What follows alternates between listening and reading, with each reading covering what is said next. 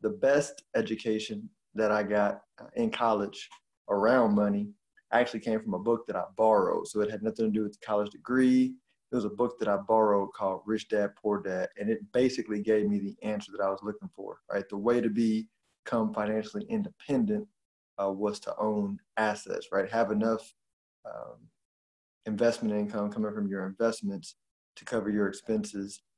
And then nobody could fire me or put me in a position where I was vulnerable.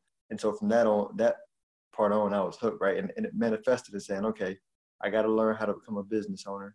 I have to learn how to invest in real estate, and I have to learn how to invest in the stock market.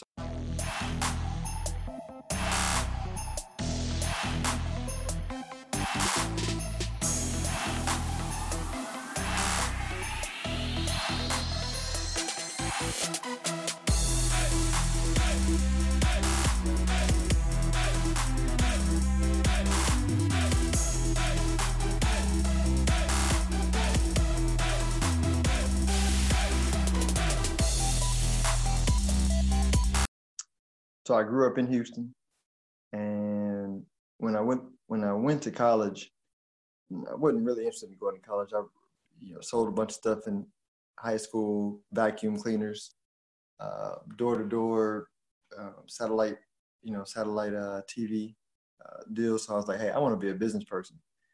And my dad was like, hey, you're good in school. It's probably better for you to just go to college. So I went to college, and my freshman year, my dad got laid off.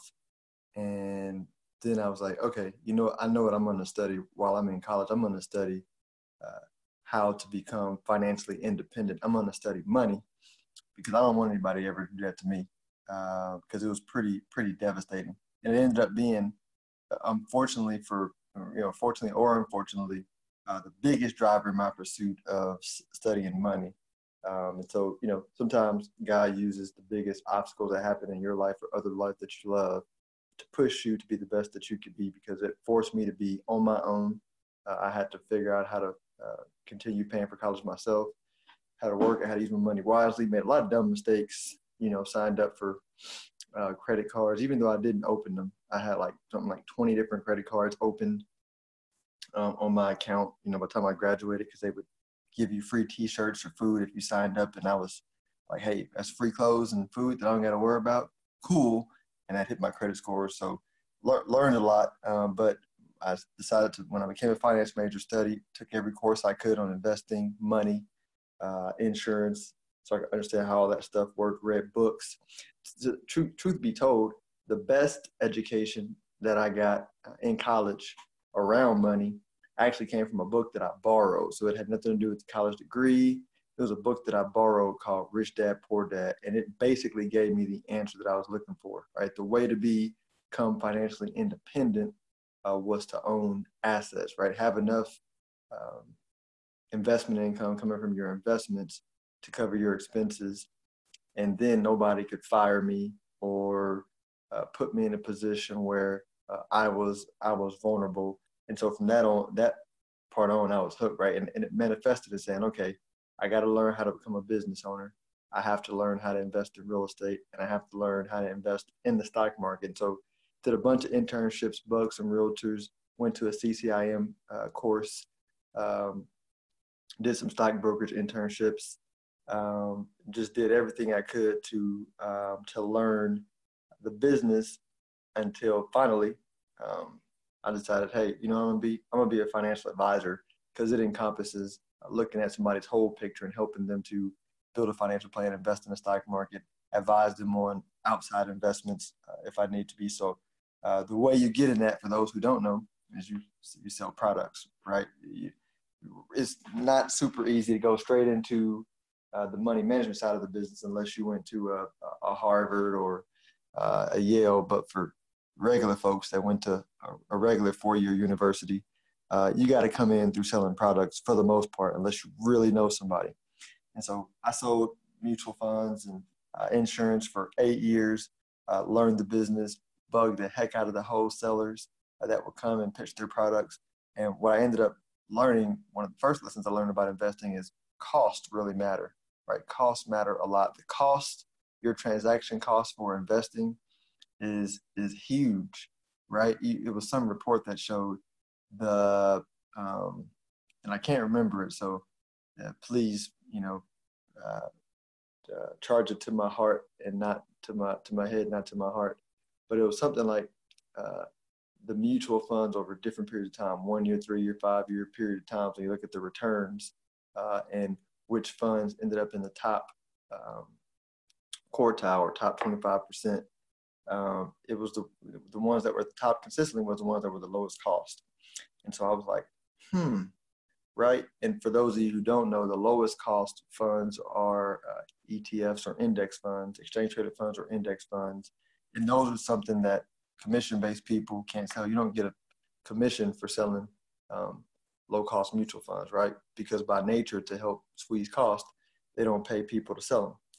And so a mentor who was a fiduciary who managed a few $100 million out of Highland Park, Texas, we had a 3-hour lunch, and he basically broke down to me being a fiduciary or being a fee-only advisor where you don't sell products. He explained to me eliminating the conflict of interest, right? Because some products pay you more to sell it than other products. And typically those products are, in general, the worst products. But if you, got a family, having kids, have a mortgage, 1 month you might be, hip to selling those products, not because commission people are bad people, just, they're human. And so you eliminate the conflict of interest by going fee only, being a fiduciary and being objective. And the industry, the fiduciaries are held to a higher standard, which clients love. And so he convinced me. I left where I was, went to an independent shop where I became a fee-only fiduciary and learned a lot. Like, it was me and another financial advisor together. I was on the investment committee. We managed about $100 million together.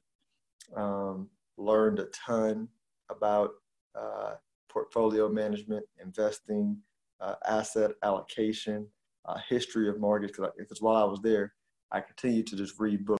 And over those 2 years, I formed my own philosophy, investment philosophy that I use for Stonehill Wealth Management, the company that I run now, that's built around some foundational principles, right? The first two is don't try to time the market. Nobody can do it consistently, and it's just not a very good strategy to build your plan on, because if you're wrong, it costs you a whole lot of money. Second thing was a pretty shocker to me was you don't have to pick the best investments to earn a decent rate of return over time. Most people think they have to pick the hottest stock or the hottest industry. Investing is more of a not making a big mistake type game, not exposing yourself to risks that you're not paid a lot for. So you're basically trying to put yourself in a position where whatever risk you take, you have more upside than downside, which a lot of times is not investing in the companies that are the hottest over a period of time. Again, there's no way for you to know with hindsight, but you don't have to find the quote unquote best investments, right? And so you drill down that, you're like, well, how do you do that? It's a couple different ways, but the philosophy that got me was buying companies that are unloved, that had lots of value, right? The price that you pay for assets is the variable to success for building a long-term investing strategy. Let me give you an example, specific example over different periods of time. So you had in the 80s, Japanese stocks that were killing it. That's when Sony got big. If you watch A Different World, you saw Dwayne Wayne going on a internship in Japan. Like, they were hot. Japanese stocks in the country was hot. And so those stocks were just killing it, and they got way overpriced because everybody was chasing what was hot, which is normal for a lot of investors. And 89, market crashed. And as a matter of fact, as of today, the Japanese stock market has not seen the level that it saw in 1989, meaning it's still below where it was in 1989, it got really expensive.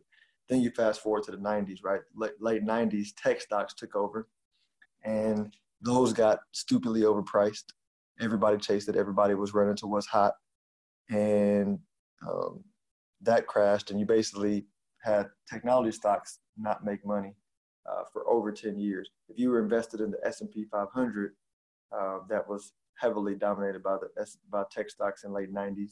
You basically, if you Google lost decade, the S&P 500 basically made no money for about 10 years if you invested in it, because it was so dominated by tech stocks. Nifty 50, right? The Nifty 50, the big companies of today, like the Johnson & Johnson and General Electric, and all those brand name dominant big corporations today were the rising stars in the 60s and early 70s. Those had a 10, 15 year period of time of just sucking it up because they got so overpriced. And so what you want to do is, when you're building your portfolio, don't chase the fad, right? Look at Bitcoin last year. People chasing Bitcoin, people chasing cannabis right now. Stay away from the expensive stuff and buy the cheap and unloved stuff. Because if I go back to those different time frames, going back to the late 90s, when tech stocks were super expensive, people like Warren Buffett were buying construction companies, manufacturing companies, financial services companies, real estate companies, commodity-based companies, oil and gas companies, energy companies. They were buying up those that were like boring and unattractive in the late 90s, but they were priced right, like they were cheap. Bought them, and those ended up doing very well over the next 10 years. And so you can look at all different time periods and look at what the group, buy a group of stocks that are cheap, and those consistently outperform the more expensive stocks over the long term. And so it's not that difficult, right? Whenever you hear people say, buy when others are fearful, or and sell when others are greedy, they're not talking about like the entire market all the time. Of course, it's when the entire market goes that way, but it's also industries, right? Good investors like to look at individual stocks or industries that got smashed and look for value, right? Or just wait until the value opens up and then buys. Value opens up meaning it gets low enough and then buys and is patient, right? Because when you're doing that, going back to what I said before, you can't time the market. There's no way to know if, when you're doing this, when the market's going to wake up and realize the value there. It may take 6 months, 6 days, 6 years, right? So you have to be patient, but you get paid for your patience because most people aren't patient, right? Investing is more of an emotional game than a mental game. Another big thing I talk about is most people don't realize they have really 3 investing buckets. They have their safety net bucket or their emergency fund and stuff that typically is like cash or CDs that they need to keep safe and they can't risk at all. They have their home run bucket. That's the bucket where they might run a business or buy real estate, properties that they, develop, manage, flip, or rent out. And those are things that are super high risk. You put a lot of money in one asset or a couple of assets, and you can make a lot of money, or you can lose it all. And then there's the middle bucket, aggressive diversified bucket, which is this bucket where you're building the long-term diversified portfolio in the stock market or REITs, which is your real estate investment trust, and you're playing the long game. And when I break those out for clients, I say, hey, you want to have strategies for each of them, but you want to know which bucket. In your long-term aggressive bucket, you're not trying to kill it in the short term. You want to be long-term. We're not looking to make money this month or this year. We're looking at the long-term. Long-term meaning at least have a 7 to 10 year time frame, right? Longer depending on what your financial goals are. But it's really as simple as that. Once you have a plan, once you understand your return target based on the amount of risk that you have, then we get back into which types of stocks you need to own to hit very likely or put you in the high probability of hitting that target return. It's that simple, right? It's that simple. Don't overcomplicate it. Spend all your time figuring out how to get your home run bucket game up, right? If you want to be financially independent quicker, don't worry about how to become a stock market wizard. Figure out how to make an extra $2,000 a month, right? On your side hustle or through your business. And that is a better way to speed up your wealth building process. This is meant to be educational, informational purposes, not meant to be investment advice. You need to seek your own counsel for making investment decisions. Investing involves risk. Past performance does not indicate future performance, or it's not an indicator of future performance. You can lose money if you don't know what you're doing. Y'all enjoy your day.